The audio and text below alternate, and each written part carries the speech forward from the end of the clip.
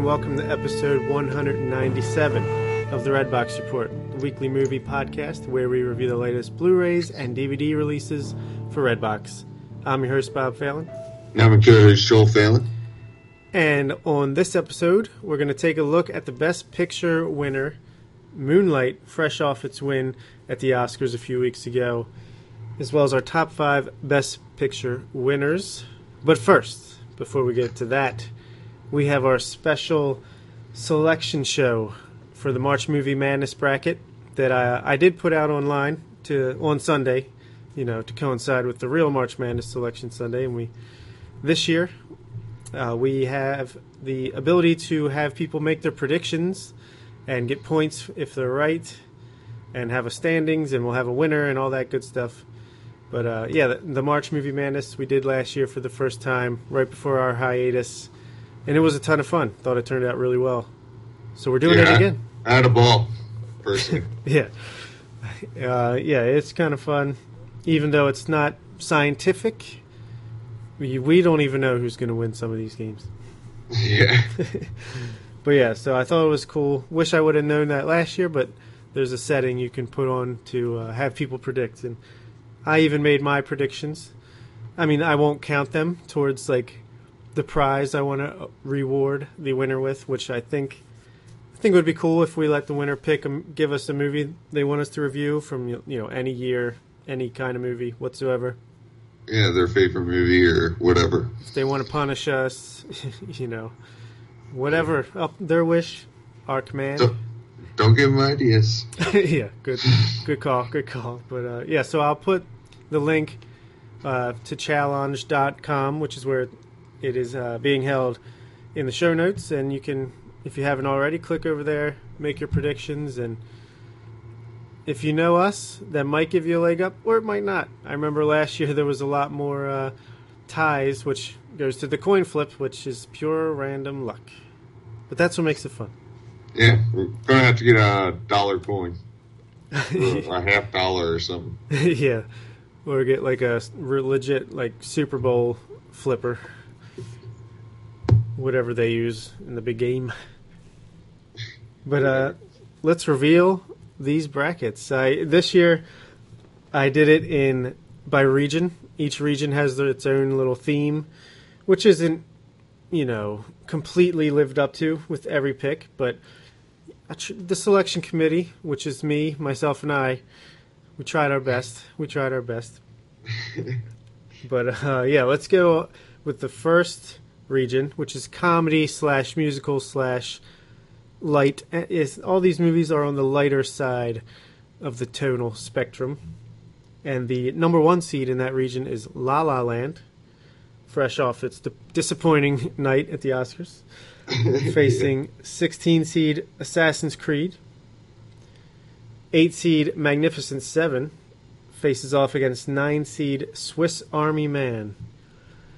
5 seed Hidden Figures faces 12 seed The Finest Hours. Let's cut back to Boston, Massachusetts area, where they're going crazy. They were on the bubble. They were one of the last 4 teams in. But here they are. Last one, the at-large bid. Number 4, Zootopia, against number 13 seed Sausage Party. A little animated throwdown there. 6 seed Hail Caesar against 11 seed Sing Street. 3 seed Everybody Wants Some against 14 seed Jason Bourne. 7 seed The Edge of 17 against 10 seed Kubo and the Two Strings. And the 2 seed in the comedy musical region is The Nice Guys, going up against 15 seeded pop star Never Stop, Never Stopping. Very, very strong number 2. Yes, that's a pretty good region there. A lot of films I can see that have possibilities of making the Final Four.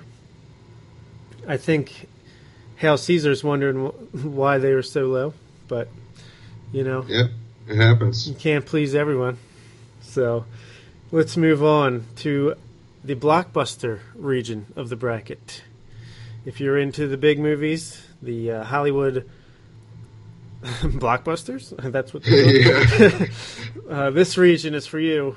It wasn't the strongest year for blockbusters in 2016, but one of these movies is making the Final Four. Number 1 seed in this region is Rogue One, a Star Wars story, against 16 seed Suicide Squad. Wow, 16 seed? Yeah. Peter Berg's got a... All right, this next matchup is between two Peter Berg movies. The 8 seed Deepwater Horizon against 9 seed Patriots Day. Both Mark Wahlberg, both Peter Berg. Which one will be advancing? We will find out in a couple weeks on episode 200. Pretty mediocre. Yep, that's what the 8 or 9 seeds are for. Alrighty. Number 5 seed The Shallows against number 12 Star Trek Beyond. Now there's always a 12 seed that beats a 5 seed. That could be one to put on your radar. A little underseeded Star Trek came in there, but moving on to the 4 seed Moana, which we'll touch on in the next episode, against number 13 seed Fantastic Beasts and Where to Find Them. The 6th seed in the blockbuster region is The Jungle Book against fellow Disney-owned animated film 11-seeded Finding Dory. Number 3 seed, Doctor Strange, which we will be reviewing on the next episode, against 14 seed Teenage Mutant Ninja Turtles Out of the Shadows. Now, the selection committee really shit on this movie at the 7 seed. A lot of people probably would have had it way higher, but Deadpool gets the 7 seed against another familiar Fox title, the 10 seed X-Men Apocalypse. So it's 2 X-Men franchise films going off in the first round. And lastly, 2 seed Captain America Civil War faces off against Batman v Superman Dawn of Justice. Interesting. So, very, very interesting. Place your bets. Let's move to the other side of the bracket. This is an interesting theme. I feel like going forward in the future, I can see it how we'll probably have a blockbuster region every year. We'll probably have the comedy, musical, lighter stuff in one. I'll give away a future. The fourth one is drama / horror, more like the deep or heavier toned stuff. And then this one, the third in this case, will just be something a little random or some theme I can find to fit. And this year it's the one-word region. This is 14... Like Jeopardy. Yeah, exactly. 14 of the 16 teams in this region, the titles are just one word long. Just funny how that worked out. There were a couple exceptions, as we'll get to, but the 1 seed in the one-word region is the movie we're reviewing today, Moonlight, against 16 seed Warcraft. Ooh, 8 that's seed. a close one. Yeah, no idea who's going to win that. There's never been a 16 seed to beat a 1 seed in the March Movie Madness bracket. Could this be the year? We'll find out. 8 seed Christine faces off against 9 seed Patterson. 5 seed Sully faces off against 12 seed Hacksaw Ridge, one of the few exceptions to the rule in this bracket. 4 seed Fences faces off against 13 seed Snowden. 6 seed Loving is up against number 11 seed Allied. Number 3 Silence is facing off against 14 seed Birth of a Nation, which again is not one word but is one of 2 that was like that. 7 seed Jackie is up against 10 seed Lion. 2 seed Arrival is up against 15 seed Ghostbusters. So that is that. In that I like the space theme, or not space, alien. I don't know. That's how bad Ghostbusters was. What is it? Aliens. Yeah, I tried my best. Just like last year, I tried to make the first round matchups interesting, tied together in some way, as especially Reach. In some cases, coming up, I'll make note of it when I get to it. But yeah, let's get to the last regional. It's the drama / horror region, and the number 1 seed is Manchester by the Sea, which we reviewed on the last episode with Edgar Chaput. That was a fun episode. Really enjoyed that. Even if it was almost 2.5 hours long, I think it would be worth listening to if you haven't checked it out. Yeah, but we had to match the movie. You know what I mean? Yeah, exactly. We might have matched exactly on the running time there. Plus, totally different kind of episode. Kind of got deep. Yeah, it was weird. I mean, it was good. I liked it, but definitely not our typical laid-back, lighthearted affair. I mean, we didn't, change the world or anything, but yeah, give it a shot. Could have. You never know. 16 seed up against Manchester by the Sea is Hardcore Henry. Maybe that doesn't fit the theme exactly, but hey, it's a 16 seed. Yeah, They made it in. They won their conference tournament somehow. So they got to the dance. That's their championship. Exactly. Yeah, and I also tried to put in as many of the movies that we reviewed on a main review as possible.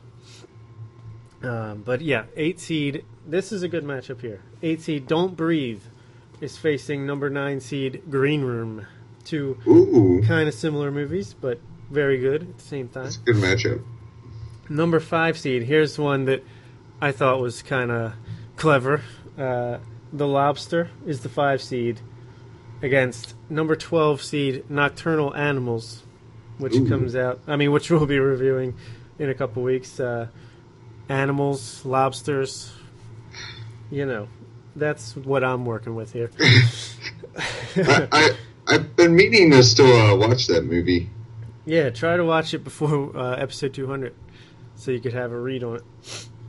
Yeah, for sure. If you can. But number 4, The Handmaiden, which I know you have recently watched. Yeah. Against number 13 seed American Honey, which was in my top 10 for the year. Very low seeding. But that's a tough matchup for me right there. Try to check that one out if you. How many movies can you watch? But yeah, true. Number 6 seed Hunt for the Wilder People against number 11 seed Captain Fantastic. Huh. I matched them up together because I got them confused and mixed up and didn't know which one was which when I watched them. Number 3 seed 10 Cloverfield Lane goes up against 14 Midnight Special.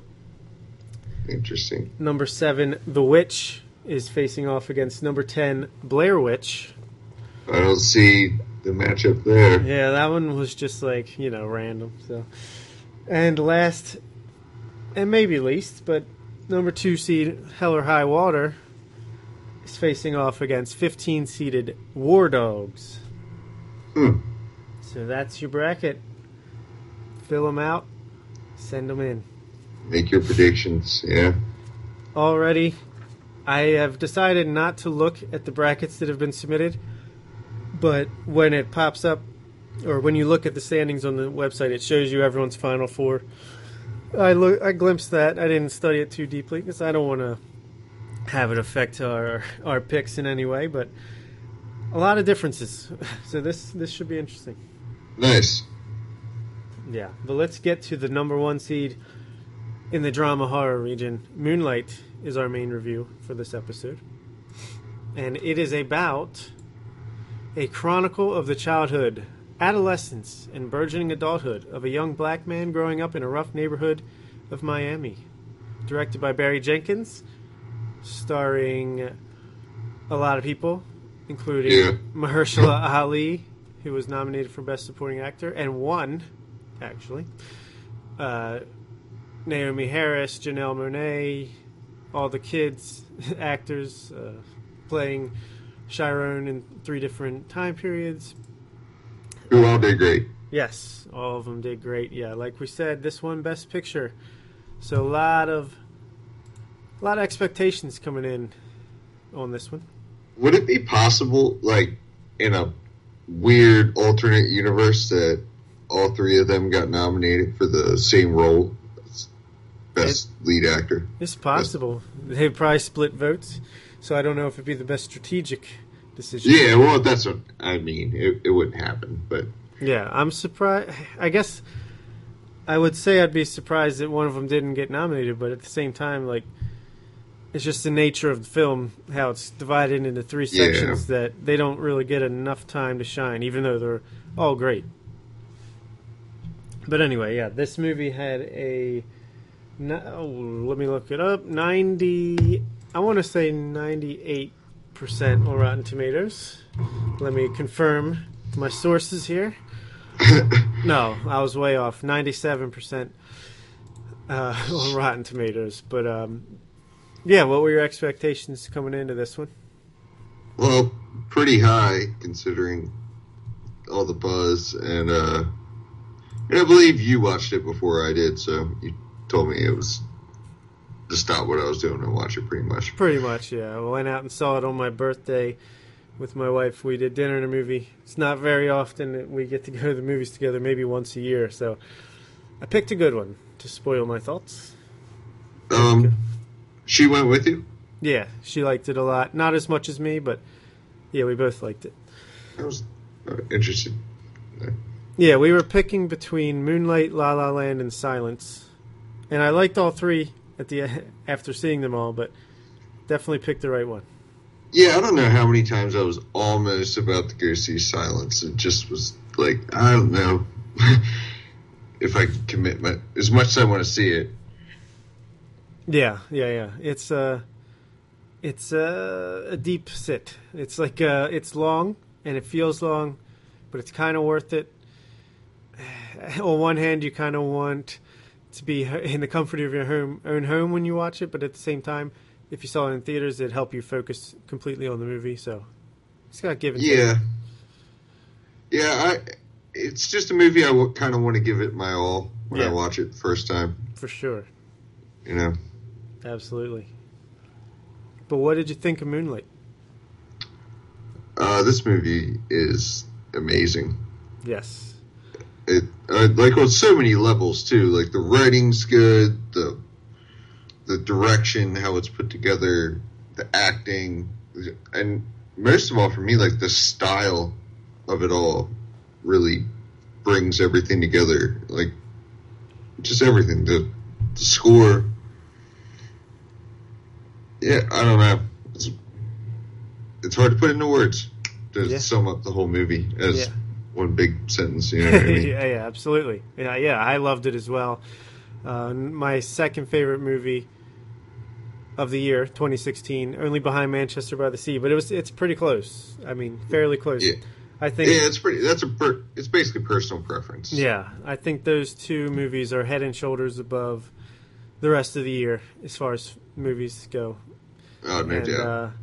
And there were plenty of other movies that I loved as well, but those two were just like near masterpieces, if not complete masterpieces. But I think you need time to really determine a masterpiece or not. But yeah, I absolutely love this movie.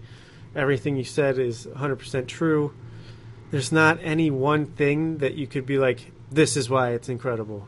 It's just everything put together equals this amazing piece of cinema. Yeah, exactly. And that's definitely what makes it special is the combination of everything. Like you said, how you can't put your finger on one thing that makes it great. Yeah, it's like the sum is better than the parts, or however that saying goes. And when you're watching it the first time, you're kind of like, I really like this, but I don't know. It's not that you're doubting the direction of the movie, but you kind of you're really in for the ride. You don't really know how it's all going to build and right. And or what exactly the main issue of the movie is. Yeah, like, it kind of ebbs and flows a little bit. Yeah, so I guess we should say, for those who haven't seen it, well, first of all, you need to rectify that. Yeah. But, it's a triptych tale, which is, it's told in three parts, like we said, but it's almost like three short films stitched together that equal a whole. But all stories of the same character, but at different times in his life. It's kind of like The Place Beyond the Pines, where each part is very distinct. But, yeah, basically it shows the character development. And so the first part is Little, which is him when Chiron is the character's name, when he's, I don't know, 8 years old?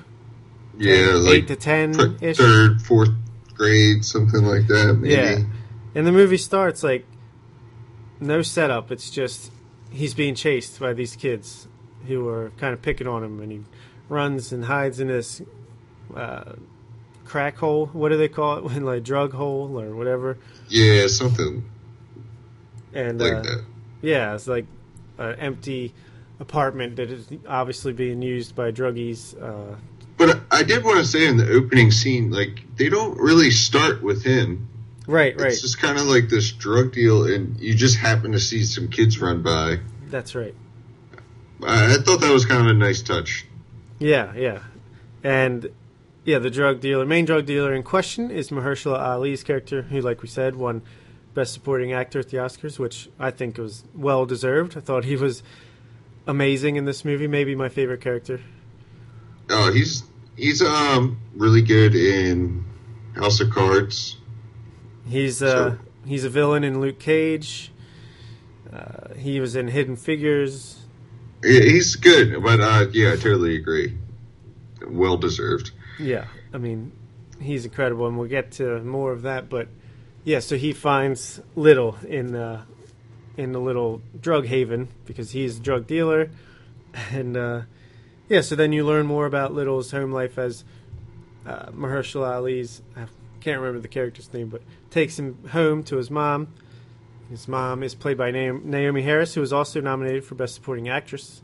Didn't win, but was nominated. And Juan, by the way. yes, that's right, Juan. He is the loneliest number. But Naomi Harris is a drug addict and not a great mom. But she's Juan's customer at the same time, so that kind of makes things a little complicated there. Yeah. And then I guess Juan and his girlfriend, played by Janelle Monáe, who was a breakout star for me. Like, she's really good in this movie as well. And she's also really good in Hidden Figures, but this was my first time seeing her. I know she's a musician, but I don't really know her music. And she was great. And they kind of take Little under their wing and kind of become more of his parental figures. And that's kind of where, basically, the whole setup of the first part. Yeah. Yeah, wow. This movie, to explain, you really got to explain basically everything. I know, right? Because, like, how many minutes have we taken opening this? And that's, like, literally just setting up. Right, just setting down the path of this movie. So, what did you think of the whole relationship, like, dynamic between his mom and Juan and the chick? No. I think it's like, besides the fact that he's lucky enough that he like kind of took him under his wing, like it's a cool like it's typical, but like in a good way. Yeah, I mean, it's just telling a honest story about a culture that doesn't get a lot of time in the proverbial sun or spotlight when it comes to movies. Yeah, plus I think it also shines a good light in how people in these tough situations like have people like that. Like, I'm not saying everybody in the world has someone like that, but like that's what happens. Like other people in the neighborhood, more distant family members, or I don't know, the people you grow up with kind of become your family. Yeah. Whether it ought to be like a mentor situation or actual friends. Yeah, and also, yeah, Juan's a drug dealer. You know, there's a lot of bad stuff going on in this neighborhood, but they're not all bad people. They're just doing what they got to do to survive, basically. Yeah, that's also interesting. Now that you mention it, I didn't really even think about it. It's very matter of fact that he's a drug dealer. Like, they don't go into that whole, like, demonizing, making them all, like, bloodthirsty. It's very much just he's good at what he does and, I don't know, makes money off it. You know what I mean? It's just, like, life. Right, yeah. I mean, he's clearly a good guy. And so is Janelle Monáe's character, and so is Little. I mean, this kid, he's just being picked on for basically no reason. I mean, he doesn't even know why, necessarily. I mean, it turns out that he's gay, and I guess he's a little different, and the kids just pick up on that immediately. I guess that's just what kids do, right? I can remember there's always as a kid, anyone that's different for any reason, Oh, for sure. they're going to get it. Just, I don't know, like, why that is, but it just kind of happens to be that way. And I did find it interesting. I was talking to Brooks, like, besides him being just kind of like scrawny and a wimp, to me, there wasn't any like telltale signs that he was like. No, yeah. So I found that interesting that people got on him like that. Because even his mom, don't they show that a few times where they like kind of even blank out what she says, but it's sort of implied? Right, yeah. Maybe that's where he heard the word when he asked Juan at the dinner table, "What's a faggot?" Or, Yeah. like, that was my favorite scene of the movie, I think. That dinner table scene. Like, I was getting choked up just because how real Juan was being. Like, a great guy right there. He was amazing in this scene on so many levels because his reaction is authentic. Right. Like, it's heartfelt what he says, but like there's even this little moment where he's like, you don't have to let nobody call you that, and he sort of like almost under his breath says unless, and kind of looks to his wife, Yeah. and she's like, no. Yeah, like, yeah. So subtle, but so, like, real, so perfect. Yeah, definitely. For like, especially him being like another generation. Yeah, but I like that it wasn't like one of these message movies where it's like, this guy is going to be as cool as you could be. It's like, he likes this kid. I mean, I'm sure I don't know. I don't know. I just loved exactly how it was played out. Like, he's a good guy. He's going to be on this kid's side. And I don't know. It was a touching moment. Yeah, for sure. It's an amazing scene. Yeah. And so is another great scene when he's teaching him how to swim. And it's like the score is booming. Like, that's when I really started to notice the score, which is amazing. I think this is, for me, the most memorable scene. This and when they're on the beach. Yeah. And he tells the story. Right. And it just looks so... It's shot so well. The cinematography is amazing in this movie. The score is incredible. Just the way the movie looks. Like, I know it's called Moonlight, but even when like it's sunrise, or not sunrise, dawn, or Yeah, when the moon is out, like, it looks really cool. It's just pretty to look at. The whole scene is like pretty amazing because the camera is sort of like looking up, and it's like partially in the water, and the water's this like milky blue color, and it's like kind of cloudy outside, almost like it's going to rain. Yeah. And it's, yeah, like you said, like the score's booming, it builds up, and he, like, that whole story that he tells him, like, about the lady saying, black boys in the moonlight make the skin look blue. Yeah. So I'll call you Blue. And that's one of the first times he talks, I believe. Yeah, Not yeah, the yeah. first. He's very timid in the Yeah. first part. Or really in the first two parts, but...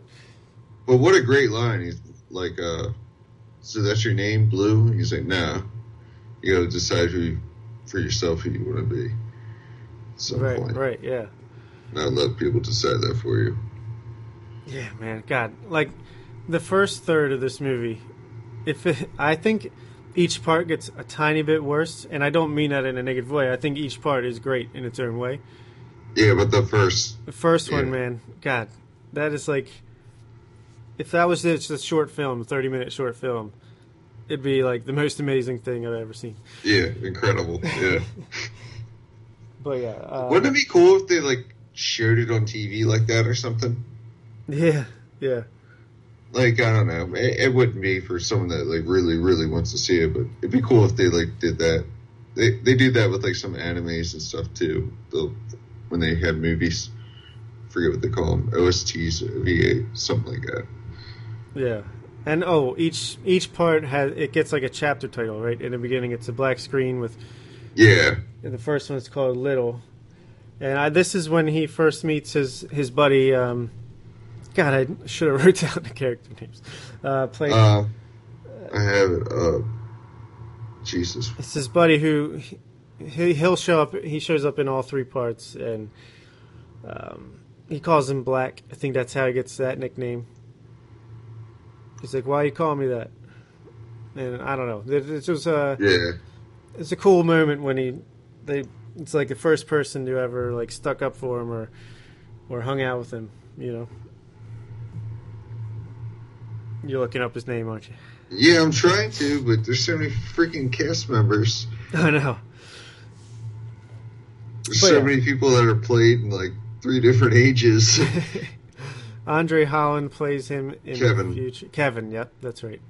So yeah, it's been a couple months since I've seen it, but yeah, Kevin. Their relationship throughout all 3 parts is very interesting. Yeah. It's something you always kind of get a hint of, but like, it's not even the defining thing about the relationship, though. Right. But yeah, I guess we can move on to part 2. Yeah. This one's titled Chiron, which is his actual name. And this is when he's like, I don't know, high school. Yeah, like 9th, 10th grade, I guess. Yeah, and what do you know? He's still being bullied. I don't know if it's like part of the same group of kids that was bullying him before, but it's this guy with these dreadlocks, right? And yeah. He's really gives him a hard time. Kevin. Huh? I believe the guy with the dreadlocks is Kevin. No, Kevin's his buddy, his friend. No. I apologize. But yeah, so really, this is more where it's like you get more of his mom, his relationship with his mom. It looks like Juan is gone. He's out of the picture. You don't see him for the rest of the movie. I don't want to go too much into spoilers, so I'll try to speak in vagaries. But yeah, he still sees Janelle Monáe's character, and he's kind of back and forth between her and his mom. And I think I know who I'd want to stay with more often than not. Yeah, for real. His mom is a nut job. Naomi Harris, who was nominated for Best Supporting Actress, like I said, but I thought her performance was good, but it seemed a little more forced than the other performances. Yeah. What's her name? Is it Janelle Monáe? Yeah, she's so natural. Yeah. Like, she's amazing. Yeah, I wouldn't be upset if she got it, but yeah, I agree. She is it's still a great performance, don't get me wrong, but I don't know. Yeah, I mean, I especially liked her in the third act, but the first act... I was going to say, I apologize. She actually gets better as the movie goes on. Yeah, I would agree. The movie actually gets a little weaker. Yeah, I would agree. And by weaker, we mean still incredibly good. Yeah. But yeah, there's a defining moment there's a few defining moments. I think like each part has a scene or two that's just like great, like stands out in a great way. I think it literally might have a major and a minor, like, major plot point or moment or whatever in each episode or whatever you want to call it. Yeah. Each act.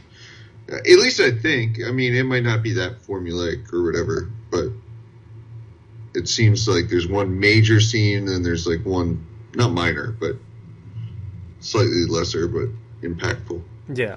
And this kid, in this part, he goes through some highs and lows here. Yeah.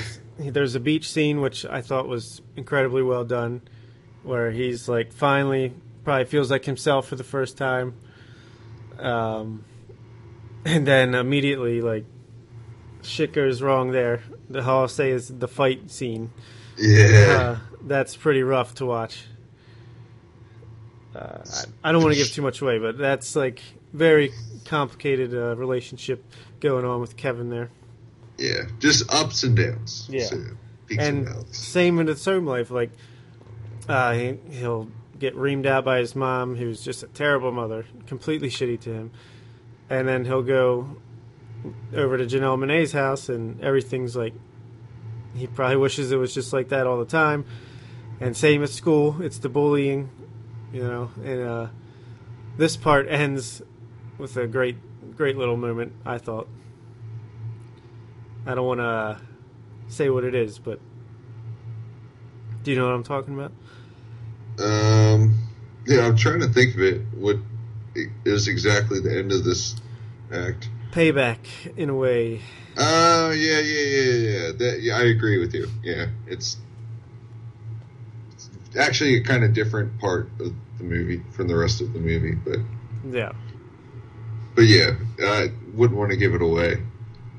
Yeah, and then the third part of the movie is titled Black, and this is when he's older.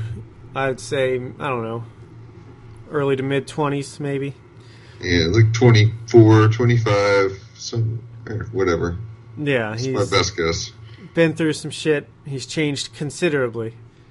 Yeah. He's like, he's filled in Juan's shoes. He's become Juan, essentially. And he's putting on a front, but he's still the same guy underneath. And basically the whole third part is he's driving up from, I think he went to Georgia or something like that. And Yeah. he's driving back up to the neighborhood, the old neighborhood, to see Kevin after he hadn't talked to him since the second part of the movie. But he also stops by to see his mom, who what is she? She's in some kind of rehab center, I guess. Yeah. Seems to be doing better. I think that was my favorite part. That was the big scene for me from this part of the movie. The conversation with his mom that felt really true. Again, very subtle acting and just powerful. Yeah, I think this is my favorite scene with her. Yeah, for sure. And then basically the rest, he just meets up with Kevin and they just have a long conversation, and I enjoyed it thoroughly, even if it was my least favorite of the three parts. It was I totally agree with you, but it was a good conversation. It was very like Chiron hasn't really changed at all. They were kind of playing that cat and mouse conversation. Yeah. And not even about anything in particular, just in general. Catching up on life, yeah. Because if anyone knows him, it's Kevin for the most part. And he can kind of see through the facade, yep. The wall he put up. Yeah. And, I think Andre Holland is pretty good as the adult Kevin. He does a really good job. But yeah, the character development in this movie for everyone is really good. Even though it jumps way ahead, it doesn't feel like too sudden of a change in anybody. Yeah, you're only really sitting there like catching up for the first maybe minute or so of the of each chapter. Like especially for like the third one, you see him and he looks so different. And then it becomes pretty clear that he's become Juan and this isn't that. I don't know. It does a really good job of explaining things without explaining them. Yeah. Yeah, for sure. And this is a tougher movie than I thought it would be to talk about. Yeah, I mean, because you don't want to give away too much, and I don't know. It's just an incredible film. Like the screenplay won Best Adapted Screenplay at the Oscars, and that's well deserved as well. The Best Picture win was surprising, obviously, in its own way, but I was rooting for it the whole time. Even though I liked Manchester by the Sea better, I wanted Moonlight to win. Just because it seemed like it had a better chance than Manchester, first of all, and second of all, just because... And I liked La La Land, which we'll get to in a future review, but Moonlight just... It felt really important for the time. Yeah, I totally agree. And I had a weird bad feeling kind of thing with La La Land. I don't know. People just seem to like it a little too... Not that I haven't seen it yet, so I'm not judging, but it was almost like people were like obnoxiously through the roof with that movie.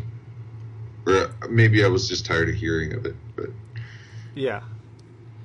Yeah, and it's just not your typical Oscar bait movie. You know, they're like, even if you heard like what it's about, you know, a gay black kid who, you know, goes through the struggle, blah, blah, blah. That sounds like it could be very cliche, very Hollywood. But it's not at all. It's not played like that whatsoever. No. It just was an indie movie that cost $1.5 million to make. Was put together incredibly well by Barry Jenkins, and it took off, which is a really cool story to watch unfold. Yeah, for sure. This movie is incredible. Yeah. It's a must watch for anybody. Yeah, I don't care what kind of movies you typically like. I think you might not love it as much as we do, but you'll absolutely you'll appreciate the fact you watched it, yes. at the very least. Yep, 100%. So what would you give it? I give Moonlight a 9.5 out of 10. I'm with you. 9.5 out of 10 for me as well. Wow, that's high stuff from us. Yeah, and that might be our highest overall aggregate score. I don't think we've ever both given it a 9.5. Yeah, I agree. I think I gave Manchester a 10 last week, but you gave it might have ended up being a 9.5 then. Yeah. But you have Edgar too. But I think he gave it a 9. Yeah, that's right. He split the difference, whatever it was. Yeah. Yeah. Not to spoil that episode, but yeah, I absolutely loved Moonlight. Can't say it enough. There's almost nothing about it that I didn't like. Just that the biggest weakness I could say is that each part got just a tiny bit less compelling than the part before it. Even if it was reversed, quality wise, if it got a tiny bit better each time and culminated in something as good as that first part, it might have left me with a 10 out of 10 instead of a 9.5 out of 10. But talk about nitpicking. Yeah, I was going to say biggest nitpick ever because I love all 3 chapters to be honest, but you're right. Each one is a little bit less. Yeah. All right, so let's get to our top 5 Best Picture winners of all time. This is actually a list that me and Casey did in the first year of the podcast, which I didn't realize at first, but it's been a while. We haven't heard yours, and yeah, I've seen a few more since then. So, by no means is mine comprehensive. It's more of kind of just some of my faves. Yeah, absolutely. Yeah, whatever. It's my list. I have to say, I've seen 41 Best Picture winners to date. I think Jesus. At the last time we did this, I had seen 33 or 34, so I've seen half a dozen more or so. And I gotta say, for the most part, at least from the ones I've seen, and I haven't seen a lot of the ones that people say are the worst, Oscar does pretty good for themselves, picking the best winner. Maybe not all the nominees that they pick are great, and there are certainly some duds here or there that are decent movies that didn't deserve to win, but Argo is the worst fucking example ever. I didn't love Argo either, but I would say... I mean, it's an alright movie, don't get me wrong. The bottom 2 on my list, 40 and 41, are The Artist and Crash, respectively. Which I haven't seen The Artist, so I can't judge that. I don't hate either one. I'd probably give The Artist maybe a 6 or 6.5 and Crash 5.5 or 6. So, I mean, not garbage, but just crazy to pick as the best movie of the year. But for the most part, they don't pick bad movies. They might not pick the right one, but they don't really pick bad movies. So that being said, I'll go into my number 5, which is One Flew Over the Cuckoo's Nest. Ooh, which we've talked. I didn't even really look that far down, to be honest. But yeah, we talked about this a little bit recently on the top 5. I can't remember which one, but yeah, just a classic comedy. It'd probably be a 1 seed in the all-time, or it'd be a high seed in the all-time movie madness. Maybe we should do that one time. That would be cool. Just an all-time top 64 bracket. But anyway, yeah, just a classic. You got Christopher Lloyd and Danny DeVito, and wait, not Danny DeVito at all. Jack Nicholson. I was thinking of the other one that's kind of similar, the Dream Team or something. Mm-hmm. But yeah. Sorry, I was drinking coffee. No worries. Yeah, One Flew Over the Cuckoo's Nest. Classic. Absolute balls out. Yeah. Classic. All right. You know what? Just to make my list a little more interesting, I'm taking Moonlight out because we reviewed it.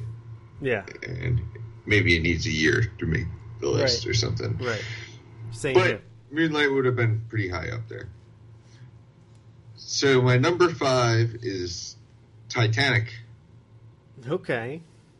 Just because of the phenomenon it was, and it was at a time where we were like kind of just old enough to really remember it. It's one of the first movies I can remember going to see like 4 or 5 times, and it just being like one of those things that everyone had to go see.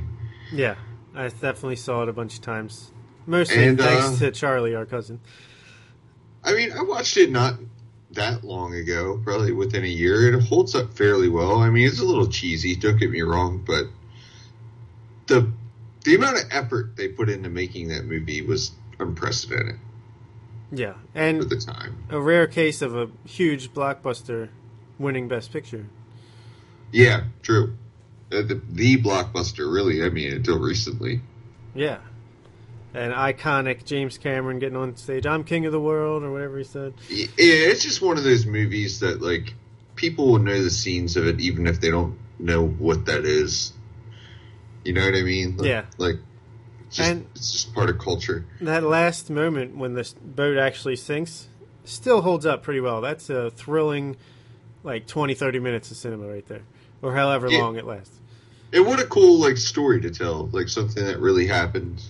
Kind of make your own story to, like, drive it along. But you know what the real thing is at the end. Like, you know it's coming. Yeah. And iconic for me as a... Well, I don't remember exactly how old I was, but Kate Winslet being drawn in the nude. Oh, yeah. You know, that's like one of the first times in a movie that I saw nudity or whatever. Iconic in that way as well. Yeah. And plus, I can appreciate anything that tries to do history, like, to the accuracy that they did. I would like to see... I mean, I know movies do pretty good jobs of it, but they usually do, like, more of a Mod Podge of what really happened or what things really looked like. That was like pretty faithfully recreated. Yeah. I mean, it's a good movie. It's 100% a good movie. I would watch it if it was on, you know. Yeah. I figured it was an interesting number 5. For sure. Good call. My number 4 is another old timer. The Bridge on the River Kwai. One of our grandfather's favorites when he was around. I remember him watching it and me kind of not paying attention, but then a few years ago I finally sat down and watched the whole thing, which is like 3.5 hours long, and I loved every second of it. It's in my top 100 movies of all time. It's Obi-Wan Kenobi as a British SAS soldier who is held as a POW, and it's kind of like you get different perspectives from the story, like 2 or 3 different perspectives, and they all kind of converge in the middle. And just an incredibly well-made movie that holds up completely to this day. Wow. It's not like I can understand. Like some movies were great during their day in the old, you know, like the old time movies. And if you watch them now, you just kind of have to put yourself in that perspective to understand why it's so good. But then there's movies like this. And Seven Samurai and The Apartment and stuff like that is transcendent, and it like holds up compared to today's movies as well. So that's Bridge on the River Kwai, my number 4. Oh, let me write that one down. That's a long title too. Well, I'm shorthanded it, Bob. TB. I wrote Bride. That might fuck up my search. Bride on the River Kwai. That's a different movie. That's the porn parody. Yeah. That could be good as well. 3.5 hours long. Okay. All right. My number 4 is let me scroll up here. I'm gonna just have to write these down for now on. I don't like doing the notepad thing. Yeah. Hey, you tried. Yeah, I tried to get with the times, you know, but... You're old school, man. Old school, for sure. My number 4 is Gladiator. All right. It's a movie that I didn't appreciate as much as other people at first, but it's another iconic movie. I like these, like, real long kind of epic movies. They're like what I usually like to put on, like to fall asleep. Right. So I've seen the beginning of this movie, like, and I like all these movies that are like, it's almost like a completely different movie in the very beginning than like when you actually get into the story. Yeah, it starts off with like more of an all-out war scene, right?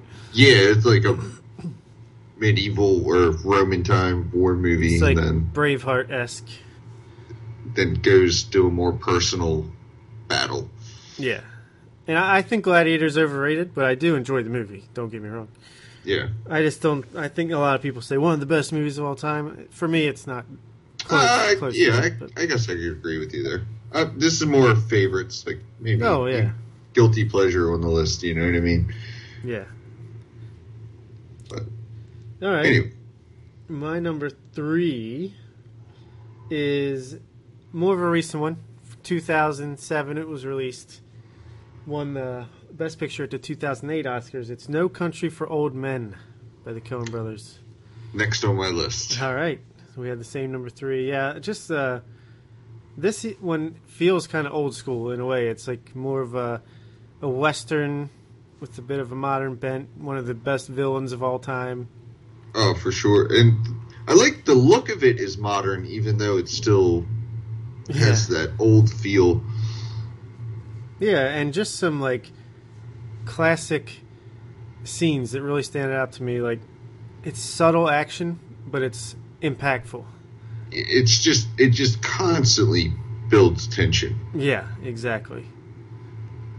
And I might not love the ending, all the, like, the very ending, but the more time goes on, the less I really care about that, and the less it bothers me. And the more I focused on the other 99% of the movie. So, yeah, I love it. It's an incredible film by some incredible filmmakers. One of their best. Yeah. Fantastic. All right, I guess you're next. All right. My number 2 is a movie that we talked about before, or at least I have. I still don't think you've seen it, but I think it's a masterpiece. I've seen it twice, and I don't need to ever see it again, but it doesn't take away from the quality of 12 Years a Slave. It's a very recent movie, but Steve McQueen just really knocked it out of the park. I think it's a very powerful movie, very well acted. Other than Brad Pitt, he kind of sticks out like a sore thumb. He's not a big part. But yeah, just, I don't know. It's a classic. There's a scene that will never leave my mind from this movie is when one of the slaves is killed or dies, and our main guy, Chiwetel Ejiofor's character, and everyone else is burying him, and they're having a little funeral thing, and it's a scene where it's just this woman starts singing this hymn, and then everyone kind of joins in, and it kind of keeps going and builds up, and yeah, just an iconic movie scene in my mind, and that song gets stuck in my head even to this day sometimes. I love it. Wow. Yeah. Again, that's why I said not a comprehensive list on my part. Yeah. And more why I went with like just sort of guilty favorite type things than what I thought was the best film. Mm-hmm. But to go on a little more detail, Lupita Nyong'o won Best Supporting Actress. She's incredible in this movie. Michael Fassbender, he was nominated, didn't win, but man, he is one of the biggest villains maybe in cinema history. Like, really did a great job with that. Benedict Cumberbatch is in this movie. Paul Dano, Paul Giamatti. Like, it's got a killer cast, and everyone's great. So, yeah, it's a painful watch. Like, there's no doubt about it. But that's what kind of makes it great. So. Oh, no doubt. That's definitely why I haven't probably gone out of my way to see it yet, but I definitely will. Yeah, and a lot of people I respect their opinion, like a lot, movie critics. Like, there's a few people out there that don't like the movie because in their mind, like, it's just like almost torture porn, I guess, or yeah. I mean, I kind of understand that viewpoint, but for me, you know, yeah, it's not going to be a movie I'm going to repeat viewing, but it doesn't mean it didn't work the first time, you know. Mm-hmm. All right. Well, my number 2 is a classic. At least in my mind, I think for most people it would be. Again, iconic. It's a war film. It's Platoon. Platoon, nice. One of my favorites. I love this movie. I don't know. I had this in Apocalypse Now. I used to watch them all the time at my mom's house. And I don't know. It's Charlie Sheen. Vietnam War flick. It's who made this? Oliver Stone? I want to say it was him. I'm pretty sure it was. Yeah. I'll look it up. But Johnny Depp, right? One of his early roles. Yeah, I forgot about that. 1986. Willem Dafoe, Tom Berenger. Yeah, Oliver Stone directed. But it's intense. But as many times as I've seen this movie, I couldn't give you the exact rundown of the plot. It's craziness. Tom Berenger is pretty much the bad guy, but they're all American soldiers, so I don't know. It's just something you got to watch. Yeah, it's a good movie for sure. No doubt about it, son. All right, my number 1 is kind of a cheat, but it's a series of movies. But really, it's The Godfather Part 1 is my real number 1, but The Godfather Part 2 is kind of, I'm lumping it in there with it at the same time. I mean, come on. Fair enough. You can't go wrong here. The Godfather Part 1 is in my top 3 movies of all time. And any day of the week, you ask me, I'll either say it's There Will Be Blood, Inglourious Bastards, or The Godfather Part 1 is my favorite movie of all time. Just listen to our episode we did with friend of the show, Edgar Chaput, where we reviewed the entire Godfather trilogy. That was one of my favorite episodes that we've ever done, and yeah, just an incredible movie. Everyone, of course. I mean, unless you were like me 2 years ago or whenever it was, who still hadn't seen them. Most people have seen them and love them, so not surprising anyone here, but had to go with it. Yeah. Again, I didn't dig that far, years-wise, because, yeah, like I said, I want mine to be more comprehensive. We'll just have to do like a top 10, like for sure one day, set in stone. Yeah. But that'd be a little more fair for such a prestigious award. But my number 1 is. I'm sorry, I'm getting a little stuffed up. No worries. Been freaking there. Shoveling snow when it turned to rain. We just got that big snowstorm, or sort of big snowstorm. We didn't really get that much, but a little disappointing in the end. But yeah, no, yeah. You know what? Before we go into it, real quick, a little side. There's been a few times when we've been doing this podcast where I literally can feel myself getting sick as we're doing it. Yeah. It's kind of weird, but that's definitely how I'm feeling right now. I'm just like, it's getting harder to talk. Yeah, I've been there, brother. What's your number 1? My number 1 is a great movie, but just a favorite. The Departed. Yeah, honorable mention for me. Fantastic movie. It's one I actually own on Blu-ray, and it's one of those movies that when I watch it, I get stuck on it for a while. I'll just put it on in the background a lot. Yeah. And it's an awesome Scorsese flick. It's not the Italian Mafia necessarily, and it's kind of shot and told a little bit different than most of his movies. It's almost a little more Tarantino-like, not literally, but yeah, I can kind of see that. Yeah, but for him at least. Yeah. It's kind of got all these twists and turns, and it's got it's got everything. It's Scorsese, baby. Absolutely. Yeah, I have a couple honorable mentions. The Departed is one. The Sting is one.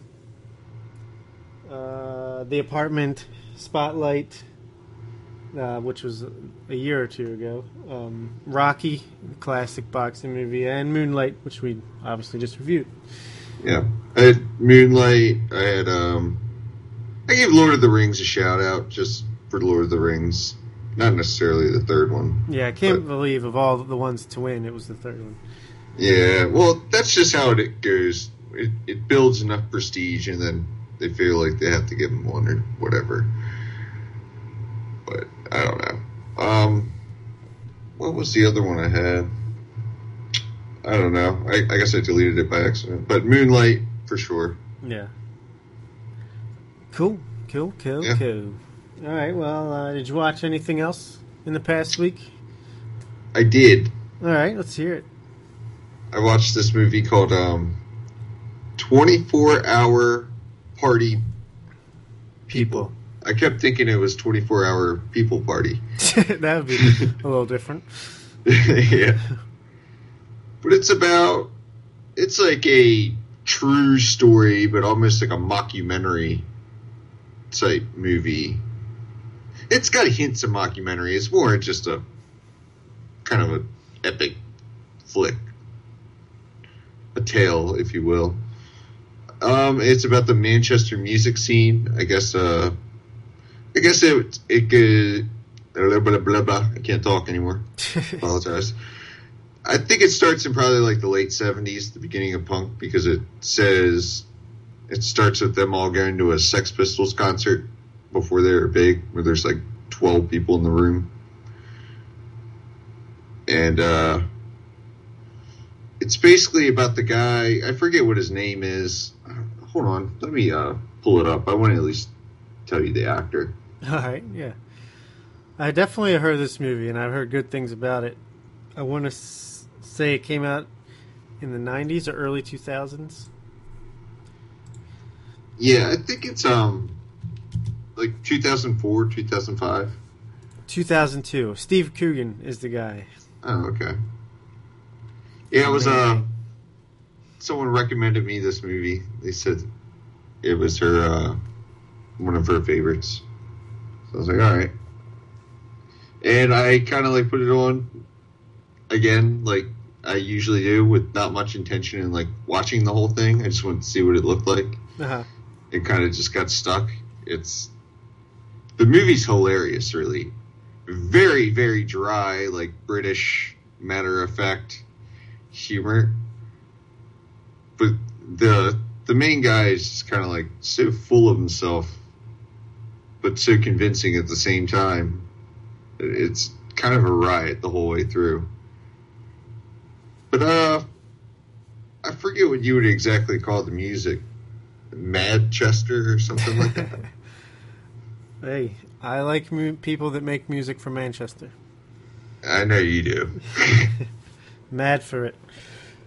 But I don't know, it's pretty cool. It starts more like with punk, or I think they call it like post-punk, to be totally honest. Mm-hmm.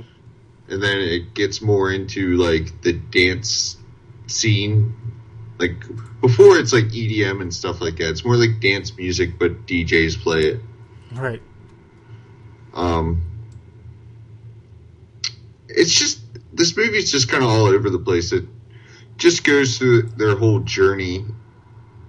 Steve Coogan, yeah, that's the main guy. Sorry. You do digress. But I don't know. It's just something I would totally recommend watching. It's pretty hilarious. He goes through this whole thing not really owning anything, just kind of wanting to be like known as a person that changed rock and roll or something like that. Yeah. There's a scene towards the end where they like offer them $5 million for the record company, and then they reveals that they have a contract saying they don't own anything. He did that so he could never sell out. And I don't know. There's just all kinds of great moments through the movie. I'm doing it no justice. But it's kind of hard to explain. It's like we were saying about Moonlight. There's not like one point. There's not like a goal to the end of this movie. Mm-hmm. It's just telling a tale. You're following these characters. And it's over like 10 or 15 years, so it's just all the crazy shit that could happen, you know. Yeah, I'll definitely Definitely want to try to check it out at some point. It's definitely a movie you would like. Yeah, sounds like it for sure. I watched a few things, not a ton. I can go through them real fast. Nothing great, actually. I watched Girlfriend's Day, which we talked about the trailer for. A Netflix movie starring Saul Goodman. What the fuck is his name? But anyway, it's not good. Do not waste your time with that movie. Watch the trailer, you got it. It was really bland and dull and not funny and yeah, really not good at all. 4.5 out of 10. Another movie that's not great, predictably, 50 Shades Darker. I did watch this with the wife, and holy shit, why is my... Yeah, I'm glad you watched it so we didn't have to review this. We are not reviewing this movie at all. This makes the first movie seem like a really good movie. Really? Yes. No way. So they're not going to make a third one, you think? Oh, they definitely will. Yeah, this makes the first movie seem like super interesting because literally nothing happens in this movie. I do not understand it whatsoever. It's just all the complaints we had about the first movie times 10. Like, you know how the first movie ended? I don't care, I'll spoil it. With them kind of breaking up, she kind of runs out at the end, and this movie starts with him trying to get her back, and it does not take much to get her back. And yeah, I don't know. Like, it turns out the only reason he's into the BDSM stuff is because his mom was was an addict, crack, and was abusive or something like that. Which is kind of like fucked up. Like, there are people that just enjoy this stuff, but of course, this guy, it has to be because of something else. Yeah. It's even like cleaner as far as the sexual content goes than the first movie. Oh man, it is horrendous. Probably easily be the worst movie I watched in 2017. Wow. A 3 out of 10, being generous. Ouch. Yeah, I also watched White Bird in a Blizzard, which is a movie that came out a few years ago that I've been meaning to watch. It's on Netflix, but finally was like winding down one night, had nothing to watch, just popped it on, and it was okay. Not as good as I had heard some things about it, but not bad. Eva Green, Shailene Woodley, 2 actresses I like a lot. They're both good in the movie. It's about a girl who, played by Shailene Woodley, who her mom kind of just up and disappears one day. Her mom is Eva Green, and it kind of uses flashbacks to see how their messed up relationship, and it's kind of interesting, but it just didn't really do that much for me. It's pretty much right down the middle, 6 out of 10 for me. Rewatched Willy Wonka and the Chocolate Factory, the original, with my daughter. She enjoyed it, and so did I. It holds up, you know. It is what it is. Classic for a reason. Not a whole lot to say, but... and a couple other things that aren't movie related. New season of Survivor started. Season 34, Game Changers, an all-star version of the show, and it's off to a great start. First 3 hours, first 2 episodes have aired, and yeah, it's as good as you would expect an all-star version of Survivor to be. So I'll let you know how it ends when the finale comes. And one last thing is, last Saturday, me and my wife actually got a chance to go out downtown to the arena, the Royal Farms Arena. Did not realize they changed the name to that. And it doesn't matter because no one calls it by whatever it's sponsored by. It's just always the Baltimore Arena. Yeah, exactly. We saw Amy Schumer live, stand-up comedian. Who's from here, kind of. She wasn't born here, but she went to school at Towson, and she has some connection to here. And she's one of my favorite stand-ups going, and she was hilarious. She was really good. So if you were in this area, hopefully you had a chance to check her out, because she did a great job. I could see her being awesome to see live too. Like how isn't it always funnier when you go? Oh yeah, for sure. But I do have to say, as funny as she was, and as much as I laughed, like there's something about comedy. It doesn't play the best in an arena with 13,000 people around. You know what I mean? Like I've been to some comedy show. Like my favorite comedy show I ever been to. It was my wife took me on my birthday, like I don't know, 4 years ago or something like that. We went to a little small basement venue at under a restaurant, and you would know it. I just can't think of the name. Bowman? Yeah, Under the Bowman, and it was just a clean show by Josh Blue, this guy who's on Last Comic Standing, who I hadn't really heard of at all, but it was just a really small, intimate show. It was like 50 people in a really small enclosed room, and something about that, like. Yeah, I'm sure that's fucking awesome. Yeah, it was like the hardest I ever laughed, like, and for an hour straight, like that was amazing.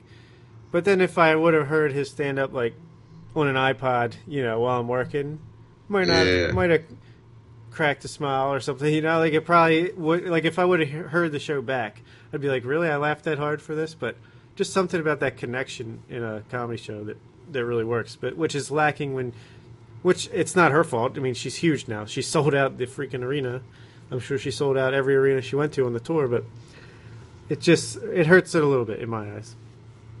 Yeah. We didn't have a great view. But if she did that, people would be scalping her tickets for $100. Exactly. We didn't have great seats. We're in the rafters, so it's almost like watching it on TV, with just a little more atmosphere. But no, I'm glad we went. I'm glad we did. The early part that pissed me off was we got there a little bit late because we decided to go out to dinner first. And we were parked at the very top of the parking garage. And wow, it took us longer to get out of our parking spot than it did for the entire show. We literally sat there for more than an hour in the car, just waiting to be able to get out. Like it was a parking lot? Yep. Which knew was going to happen, but I'd rather just pay like the little bit more money to just be exactly where you need to be instead of. Yeah. Every time I go to something with Charlie, that's how he is. He's like, I'll pay $150 if I don't have to like walk real far or like. I don't want to walk and try to find a building or. Where did we park? Oh, crap, I don't remember. Like, I just rather know, here's where it is. If we got to wait afterwards, so be it. But, yeah, it was fun, though. It was a good time. I got home in time to watch one of the worst championship fights in UFC history. So, still a great night. Sweet. Well, let's get to Prejudgment Day. We got quite a few trailers to talk about this week. Some big ones. First off, in front of Logan, which made a ton of money and got great reviews, which I'm happy to hear, was Deadpool 2. Not necessarily a trailer, but like a teaser, a little scene, a little 2 or 3 minute scene. Yeah. What did you think of this? It's sorry. I didn't think too much of it, but it's funny. I mean, it was what I would expect from Deadpool. But it's not like it teases anything about the next movie, really. No, not at all. Although I'm sure people have broken it down and found something, but... Yeah, I should have set it up a little more. It's a scene where Deadpool is walking out just in his normal clothes with the hood up so you can't see his scarred face down the street. He hears someone who's getting robbed and needs his help, so he runs to a phone booth. Yeah, Superman. Superman scores going off in the background. And basically, he's struggling to get his outfit on. He's got like his bare ass against the window. Butt-ass naked. And then by the time he gets out, the old man is murdered. And, actually, I thought it was better than anything in the first movie. I actually thought it was really clever, really funny. I mean, not a ton to it, but I enjoyed this more than the first movie. So hopefully this is more the tone. I don't know. It just didn't. I mean, there was no action. Maybe that's why. Like the first one, I've always said felt cheap, which it was, but I felt it. Like, well, they showed freaking half the movie, I felt like in the trailers. To hype it up, which, I mean, it paid off for him, don't get me wrong. Yeah, but, there wasn't much more to it. Yeah. But yeah, I enjoyed this teaser, even though, and like I said when we reviewed the movie, I didn't love it, but I can see the potential, and I'm kind of looking forward to the sequel. I'm hoping they get a bigger budget and they can have some more production value and tighten up the script. So, yeah, I'm looking forward to it. Nice. Agree? No. Yes. Not at all. Next up, we got Wonder Woman, the third trailer before it comes out this summer. And this one shows more of actually what it's going to be about, I guess. It's like the actual origin story of Diana Prince, a.k.a. Wonder Woman, and how she grew up on the Amazonian island being trained by the other goddesses or whatever they'd be called. And Chris Pine shows up and basically drags her into World War I. And I thought this was the best trailer yet. Yeah, I agree.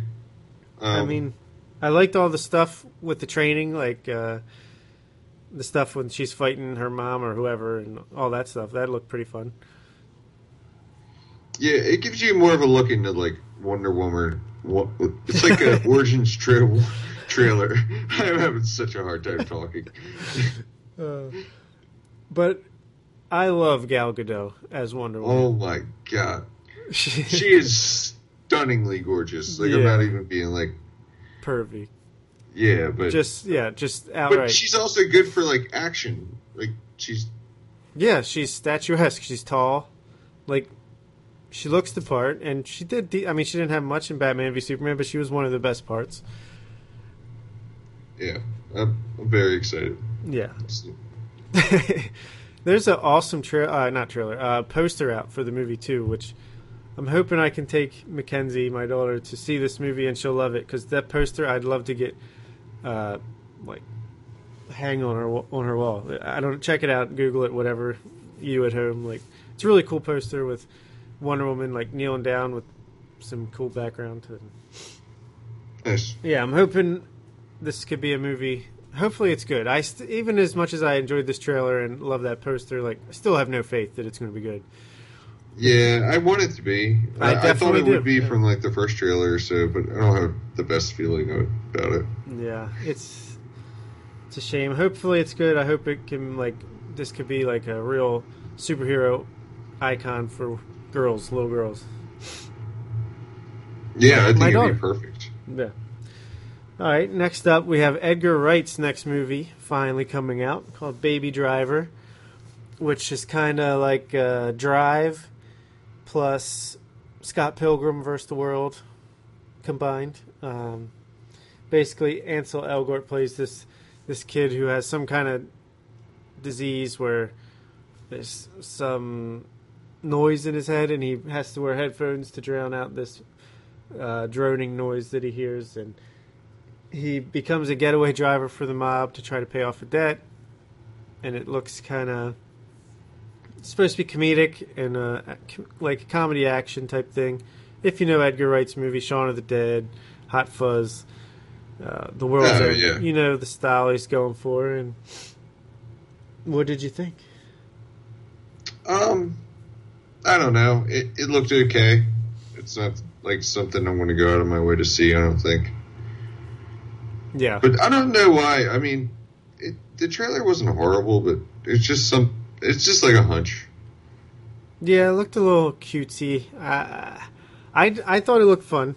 The trailer's not selling me on the movie. I do want to see the movie really bad, just because it's Edgar Wright, which I know every movie geek in the world loves Edgar Wright. I'm not as high on him as a lot of people.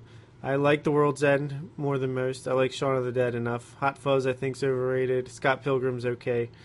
But he does make entertaining movies, and it premiered at South by Southwest last week and got pretty good reviews out of there. It's like got like an 81 on Metacritic, which is pretty darn good. So Well, I gotta say, with all his movies, I was kind of like, that doesn't look good. Doesn't look like something I'd like really care. And then I actually watch it and enjoy it. Yeah. So maybe it's par for the course, Yeah, we'll definitely review it on here. So, yeah, I'm looking forward to it. Next up, Atomic Blonde, which is an action spy movie starring Charlize Theron as a spy with action to herself. Yeah. And basically the trailer, I love the way it started off, where it's like just like the style and all that. yeah, It just looked played awesome. out like a scene, like for 30-second scene of her like kicking some ass and getting into this fight, but not being too good. And I just thought this trailer was really fun. It looked pretty awesome. The name is horrible, Yeah, terrible title for a movie. but this actually, you sent me the trailer name, I was like, God. But this does look like a ton of fun. Yeah, it looks kind of like John Wick style action without the guns. It seems like it's going to be heightened to a sense where like shows her hooking up with some chick, and I don't know. It seems really stylized in a cool way. I like Charlize Theron as an action star, especially after Mad Max. Yeah, I'm in. I'm definitely going to check this out. Yeah, definitely. Me too. I always forget we're supposed to give prejudgment scores to these things. Yeah. Atomic Blonde, I'm going to say a light 8. I think it's going to be a lot of fun. Yeah, at 7.5. Baby Driver, I'll say 7.5. I think I'm going to like it, but not love it. 6.5 on the trailer. All right, Wonder Woman, I'll say 6.5. Yeah, I agree. Deadpool 2, not really a trailer, but I'll be optimistic and say 7 out of 10. Yeah. 7 sounds about right. All right, let's go to the next one. Rough Night, R-rated comedy, much in the stylings of Bad Moms and all these type of R-rated movies starring women that have been coming out lately, which I'm not opposed to, but it just doesn't seem like they write them. Comedies in general have been weak, mainstream comedies. Yeah, for sure. And this is Scarlett Johansson, Kate McKinnon. Can't remember all of the actresses' names, but looks like I don't know. It's a bachelorette party, I guess, and they get a stripper and they accidentally kill him, and that's where the movie takes off. I mean, it looks like it could be funny. I don't know. It's hard to tell. It's really hard to tell from the trailer. It could be great, but I mean, I don't have the feeling that it will be.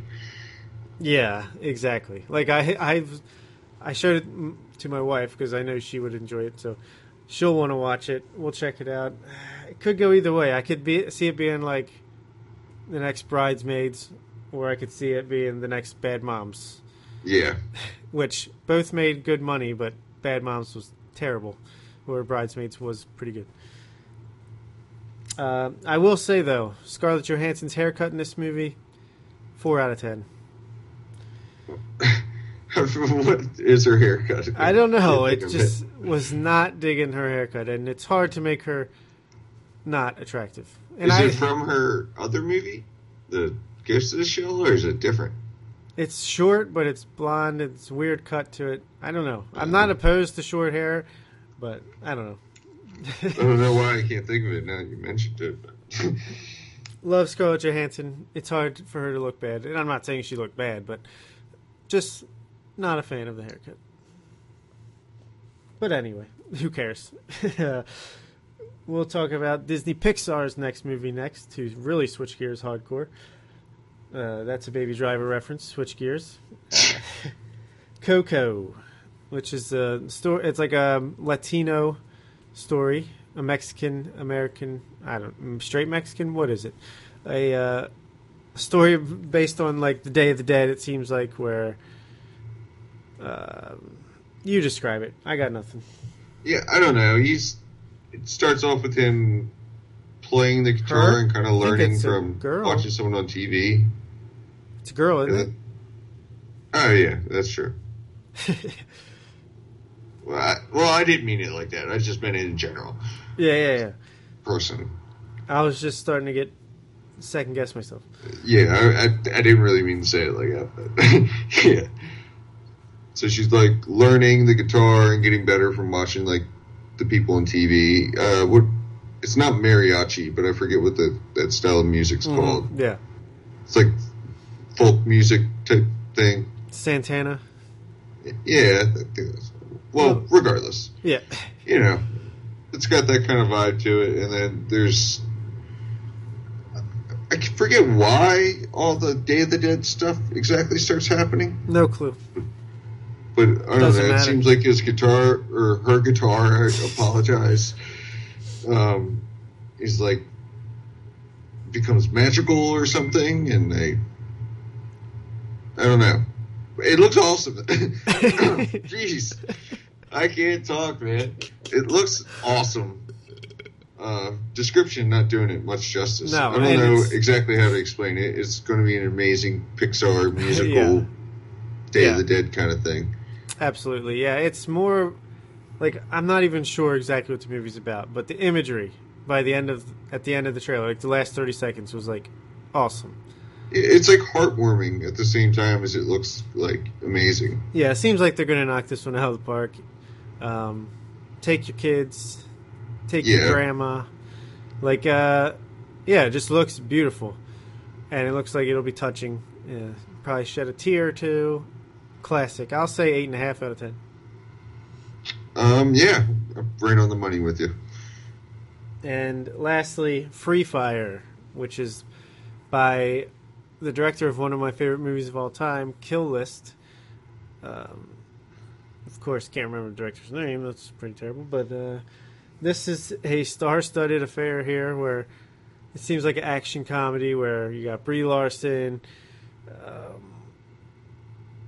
Can't remember anyone else, but definitely recognizable faces and names going on here. But it seems like they're all stuck in a warehouse and like try to kill each other, basically. Seems fun. Yeah, it looks pretty cool. It doesn't look incredible, but it looks like it'd be a fun watch. Yeah, I'll say 7.5 out of 10. I give it a 7. That movie sucked. Sucked. All right, so that'll do it for this episode of the podcast. Thanks for listening. Don't forget to submit your brackets, your March Movie Madness brackets. And, of course, you could always send us an email at the Redbox Report at yahoo.com. Follow us on Twitter at the Redbox Report. I'm on Twitter at the Oriole Report. I'm on Twitter at Redbox Reporter. Like us on Facebook, subscribe, rate, and review the podcast on iTunes. Subscribe to our YouTube page. And as always, thanks for coming out. Check you later.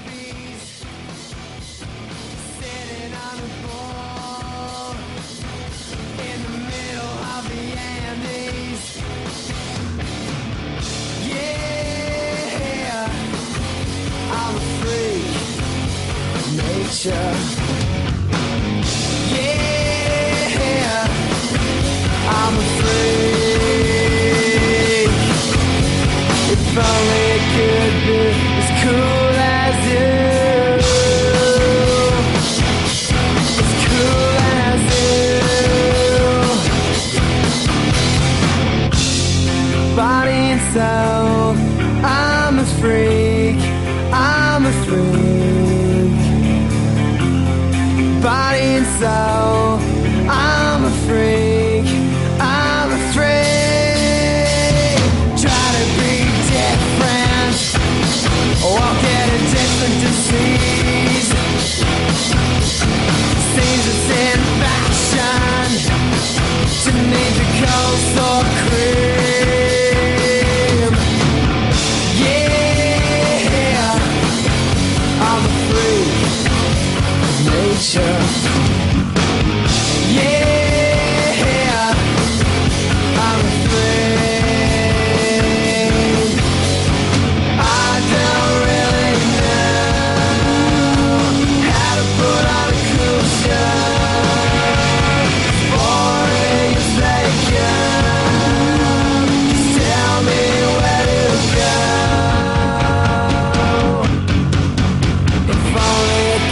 be as cool